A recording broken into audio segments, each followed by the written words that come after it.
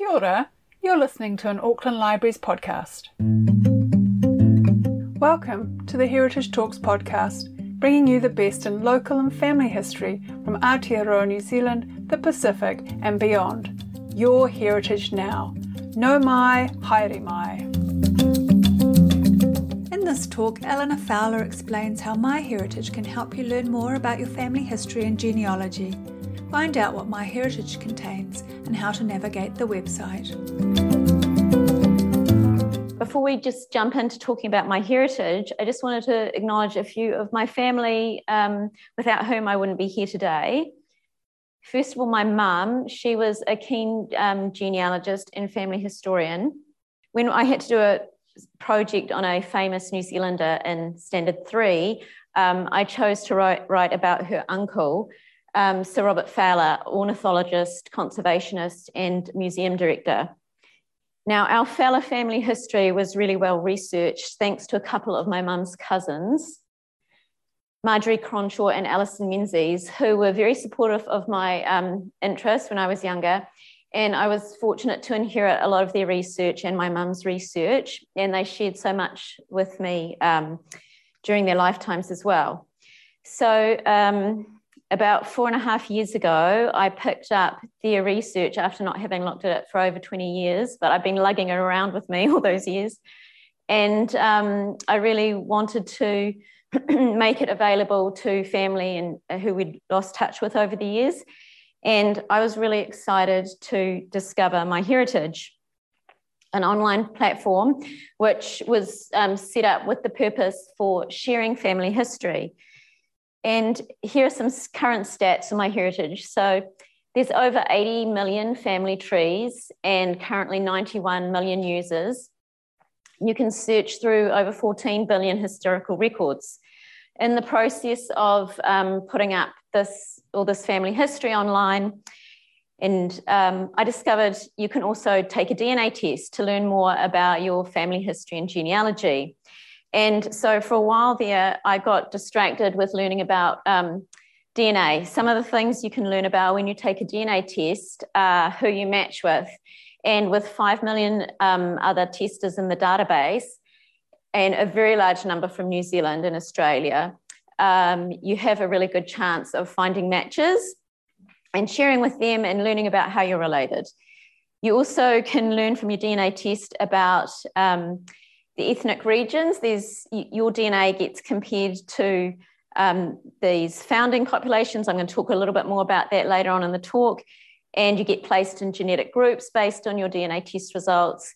And if you've paid for the health reports, you can have access to those also. So I think that my mum and her cousins would be really chuffed to know that their family history didn't get thrown out when they passed away, and that it lives on today and is shared with so many family who have been able to reconnect with, both because we put it up on the family tree and also through DNA testing. So I think they'd be really chuffed that it's now on MyHeritage. Now, MyHeritage was set up 18 years ago, as I said, with this vision of sharing family history and doing good. And some of the ways in which MyHeritage has already been doing that are through the DNA Quest, where they gave over 20,000 DNA kits for free to people who'd been adopted, and also to members of birth families who are looking for family members who'd been adopted. They also have Tribal Quest, which the mission of that is to record oral histories and traditions from around the world. And another major project is the restitution of lost assets, particularly assets that were lost during the Holocaust. So this is a little bit of the history of MyHeritage. Now, in addition to being able to access family trees, historical records, photographs, your DNA test or health reports, MyHeritage has also got a major focus around education, and it has 2 dedicated websites for that: the MyHeritage Knowledge Base and the Legacy Family Tree Webinars website. So as I said, there's so much on offer at MyHeritage. I'm only going to be able to do real brief overview today. So what I thought I'd do is I'll start with family trees because that's where my heritage began. Now, as I said, there are over 80 million family trees. It's free to build or upload a family tree to MyHeritage. It's a great way for connecting and collaborating with other relatives. You can do searching on the website for free, but in order to connect with other people who have family trees on MyHeritage, you do need to have some level of subscription. It's also a great way for sharing photographs, documents, and you can, because you never know who out there has got other family research that you don't have. So it's a great way to collaborate.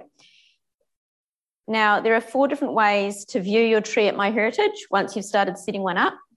This is the default view, and it's called the family view, and it's actually in process of being upgraded. So you might have a different view to what you can see here on the screen today. At the top, one of my great-grandparents, George Feller and Mary Ann Adam, and then the next row shows us 3 of their children, including the wife of their son, George Feller, and then across the bottom, their 4 children. So that's how the family view is set up. Now, if you're wanting to look at just one person and all their ancestral lines, you can choose the pedigree view, just in the top there. That'll be sitting on, when you're looking at the screen, just above the tree, and you select that button for pedigree view. Now, it looks like this. To the far left is my grandfather, Jack, and then we see his parents, grandparents, great-grandparents, and so on. And so this is a really good way. You just want to be focused on one person in your tree and look at all their ancestral lines. There's another view for that as well called the fan view. And this is a bit more of colourful representation. There's not so much detail perhaps on those little person cards. And what's really nice about this view is that you can look at up to 10 generations at a time. So as soon as you do that, you realize you have quite a few gaps in your family history. You thought you were doing quite well until you look back 10 generations. There's another way to look at this fan view. It's a much more simplified version. It just shows the 8 surnames, and there's my grandfather in the middle. It's this fan version and the previous fan version are able to be shared easily online or printed out. And they're nice versions to share with family who are perhaps not so interested in all the detail. Now, lastly, there is the list view. And this, of course, isn't so much a pictorial view of a family tree, but it's rather a list of all the people who are in your family tree. And it's a great way when you're wanting to do some tidying up on your tree. You can come here. There are a number of filters. You can look for duplicates. You can look for typos quite easily and things like that. So MyHeritage offers us all these different ways of doing our family tree research. Now, let's have a look. This is our landing site. This is the home page when you sign in to your account. And you can see up the top, there are a number of different tabs. So we've been looking at family trees. And I'm just going to show you all the options there. So you can get a sense of some of the other things you can do at MyHeritage. You can upload photos. You can import an existing family tree in the GEDCOM file. This is where you come to manage your trees because you can have multiple trees uploaded to your site. You can print charts and books based on your trees. The consistency checker that helps you to look through for typos. For example, you've put in the death date and that is before the birth date of the person, little things like that. And the pedigree map that allows you to see on a world map all the events in your family tree that you've uploaded. Now, some of these tools and features do require a subscription, including the backup. That's actually an additional cost. So, but there are many things you can do for free to get yourself started and see if you enjoy using the site. If we click along, we get to discoveries. Now, because there is so much information on the MyHeritage site, what they do is sort of like an automatic search function. They're going, based on the people you have in your tree, they're going to go look and see, are there people in these same people or similar people in other people's family trees in their records database? And if they find them, they give you a report, and you can come here to find that, and that can be another starting point for doing your research. Next, we come to photos. Now, this has been, it's been quite a lot of investment in this, in MyHeritage, in the last year or so. I'm going to show you some examples of what I've done with some photos that I've uploaded. So here is, the original photo is at the top, and the one at the bottom is an enhanced photo. It's a little bit hard, because this is quite a good quality photo already, it's a little bit hard to see how much it's been improved. But if we zoom in, this is my great-grandfather, George Fowler. You can see how the enhanced version is so much clearer. You can also add color.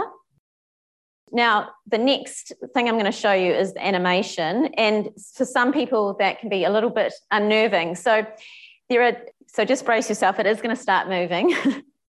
There's 20 different animation options offered by MyHeritage. And again, these will probably be added to in time. Now, the next tab, if we move along, is DNA. I'm going to spend a little bit of time on this, showing you a few different examples, particularly the ethnicity estimate reports. So here is an example of, it's a pretty typical result for a New Zealander who has recent and a little bit more distant British Isles ancestry. Across the top, you have a summary of the ethnicity estimate and then the DNA matches. Now, not everyone will have as many close family matches in their results. Depends if you've got a keen genealogist or not in your family. But the results for extended family and the distant relatives are pretty standard. Now, close family range is from immediate family up until predicted first cousin. Extended family is from first cousin once removed to second cousin once removed, and distant relatives is the category of estimated third cousins. So that's great. That's sharing a great-great-grandparent out. So, you know, whether or not you consider third cousins distant relatives or not, that might be debatable, but those are the categories. If you're not so familiar with all these different genealogy terms, there's a really nice chart that is at MyHeritage, and it's linked to each of your DNA matches. It will show you, as you can see on the far left, highlighted there. And then based on the amount of DNA you shared, MyHeritage gives an estimate of how you're likely to be related to that person. So in this example is actually me compared to one of my mum's first cousins. And so the actual known relationship is referred to as first cousin once removed, and you can see it has correctly identified that on the chart. But because based on the amount of DNA you share, there are usually several options. And so they show you that there's this range. And when 4.5 years ago, I didn't know what a cousin once removed was. I realized I'd been calling my mum's cousins my second cousins, and I learned, no, it's actually first cousin once removed. So this is a really good chart to have to refer to, and quite a few people, you know, they'll print it out and put it somewhere until they get familiar with all those different terms. Okay, so let's have a closer look at the ethnicity estimate. Now, again, this is the same tester who I said has recent and a little bit more distant British Isles ancestry. So one of the tester, one of his parents is first generation, the tester's father came from England in the 1920s, and the tester's mother is third to fourth generation New Zealander, but also from British Isles ancestry. And what you can see is there, in bold, over there on the left, are the ethnicity estimates. And then underneath in the standard font are genetic groups. Now, this isn't saying that he is 80.9% Irish, Scottish, Welsh. What ethnicity estimates tell you, they're comparing your DNA or the tester's DNA to the reference panel that the DNA testing company has. So at MyHeritage, there are 42 founder populations. So your DNA gets compared to the people in those founding populations. And those are some of the names. So Irish, Scottish, Welsh, that's one of the founding populations. English, that's another one. Balkan, Eastern European, and Ashkenazi Jewish. So these are 1, 2, 3, 4, 5 founder populations where this tester has DNA which is similar to the people in those groups. And it's telling us how much of his DNA is similar. So it's saying 80% of your DNA is most similar to the Irish, Scottish, and Welsh founding population. Now, something this tester didn't know is that he had a lot more Irish heritage than what he realized before DNA testing. And we learn about that both in terms of the matches, but it's also reflected here in his ethnicity estimate. And so you can see that there's quite a few there that relate to Ireland. And the circles which have got the outline around them, those are the genetic groups. The genetic groups are a newer feature, and the aim of those is to give much more detailed a reflection of much more detailed connections you have to people around the world. They can be based on where your ancestors came from, or they can be based on where other descendants of your ancestors went to. So, for example, you can see 2 genetic groups there in the US, and that's because a large number of descendants, of Irish descendants who share these ancestors with the tester went to these regions in the US. So although the tester himself has never lived in the US and doesn't have ancestors in the US, this reflects some of his relatives who have tested a lot and are in these regions in the US. Now, another feature with genetic groups is a heat map, which gives us information about the typical migration patterns of these people around the world. So here we're looking at the Ireland, Cork, Kerry, and Limerick and England genetic group. And this is the time period of 1750 to 1800. You can see a faint red on the New South Wales and Australia. And when we jump forward 50 years in time, we can see that's indicating there's a lot more people with this heritage now living in Australia, and also you can see it in New Zealand. And that fits with known migration patterns for British Isles descendants. And you can see an increase as well in the US and Canada, and also in Central Southeast Asia and England, Bangladesh. So these are just some of the information that you get when you DNA test. Now, here's another example. This tester has 3 Māori grandparents. 2 of the Māori grandparents also have Pākehā ancestors. So what you can see, and if I flick back, just want to show you the difference. So this is a typical British Isles only descendant. And you can see the numbers there for close family, extended family, and distant relatives, 16, 8, and just over 14,000. Then we jump through, and here close family is at 35, extended family. Now remember, this is first cousin once removed to second cousin once removed range. That's the predicted range, is now at 2,638. And there are fewer distant relatives, just over 4,500. What this reflects is the history of Pacific migration, where all Polynesians share common ancestors, and there was a relatively small amount of people who Pacific Eastern Polynesians who came to Aotearoa, New Zealand, and settled here, and from whom all Māori are descended. And so what happens is that we all share more DNA with our Māori and other Polynesian matches than what's expected. And because DNA testing companies, including MyHeritage, predict relationships based on the amount of DNA, what happens is you have many more matches who are predicted to be closely related, but in fact the shared ancestors are very far back in time, but you have multiple. So these are some things that you need to know about when you're interpreting your results. You really need to understand what is it behind how companies are doing these estimations, whether it's for the ethnicity or whether it's for how you're related to your matches. So let's take a look at this tester's ethnicity estimate. And just a word to say that all the people whose results I'm sharing today have agreed to have their results used for educational purposes such as these. I have anonymized all the results, so you can't see anybody's names here. But this is his ethnicity estimate.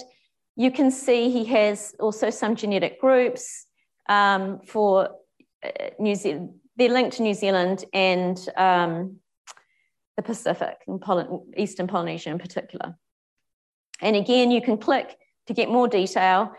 You can learn more about the regions. You can learn about how the genetic groups are created and why your DNA has been considered to be similar from people from these different regions. And here is another test result. Now, this tester has 4 Māori grandparents, no known Pākehā ancestry whatsoever. That's reflected here in his, ethnicity estimate. Here's a small percentage of Melanesian, which reflects much more distant ancestry that Polynesians have. The migration came through Southeast Asia, Papua New Guinea, and into the Pacific. So that's a very small percentage of his DNA is a best match to the existing Melanesian founding population. And again, you can see this close family range, which is from immediate to first cousin estimated, is very high at 1,385. And that is again because of this, it reflects the shared ancestry that Māori and Eastern Polynesians have, and indeed Western Polynesians as well. And so it requires very careful analysis, and it's really important to not jump to conclusions as to why you have thousands of first cousins and closer. And for people who don't know their family history, their whakapapa and whānau, and their DNA testing to try and make connections, it's really important to learn about the alternative workarounds that you need to be able to analyse your DNA test results, because the DNA test results cannot easily, the DNA testing companies, they base how they're estimating how you match someone on the total amount of DNA you share, which can give you results that really need very careful analysis. And this last example is a tester who has 1 Māori great-great-grandfather. Now, the reason why I want to show this is, again, an example of why you need to look carefully at your results. When we look at his ethnicity estimate, there is no percentage there of Polynesian.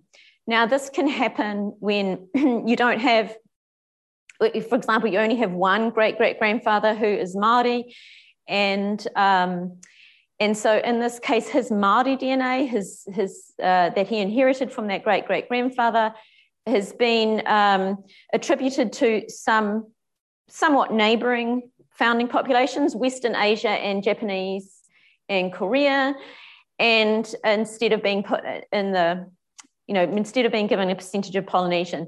And this can happen. We've seen this, it's quite common.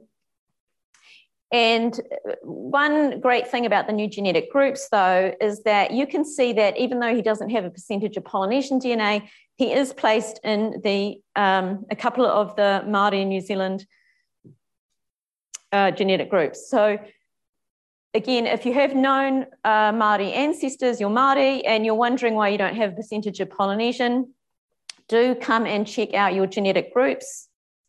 You can click on all available regions, and then down the bottom there's Polynesian.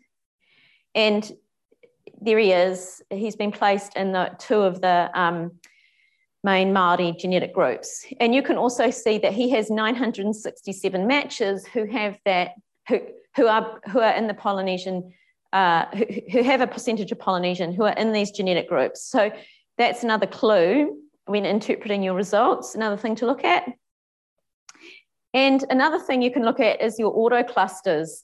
So this is, this report is to try and, again, it's another feature to try and help you understand your DNA test results.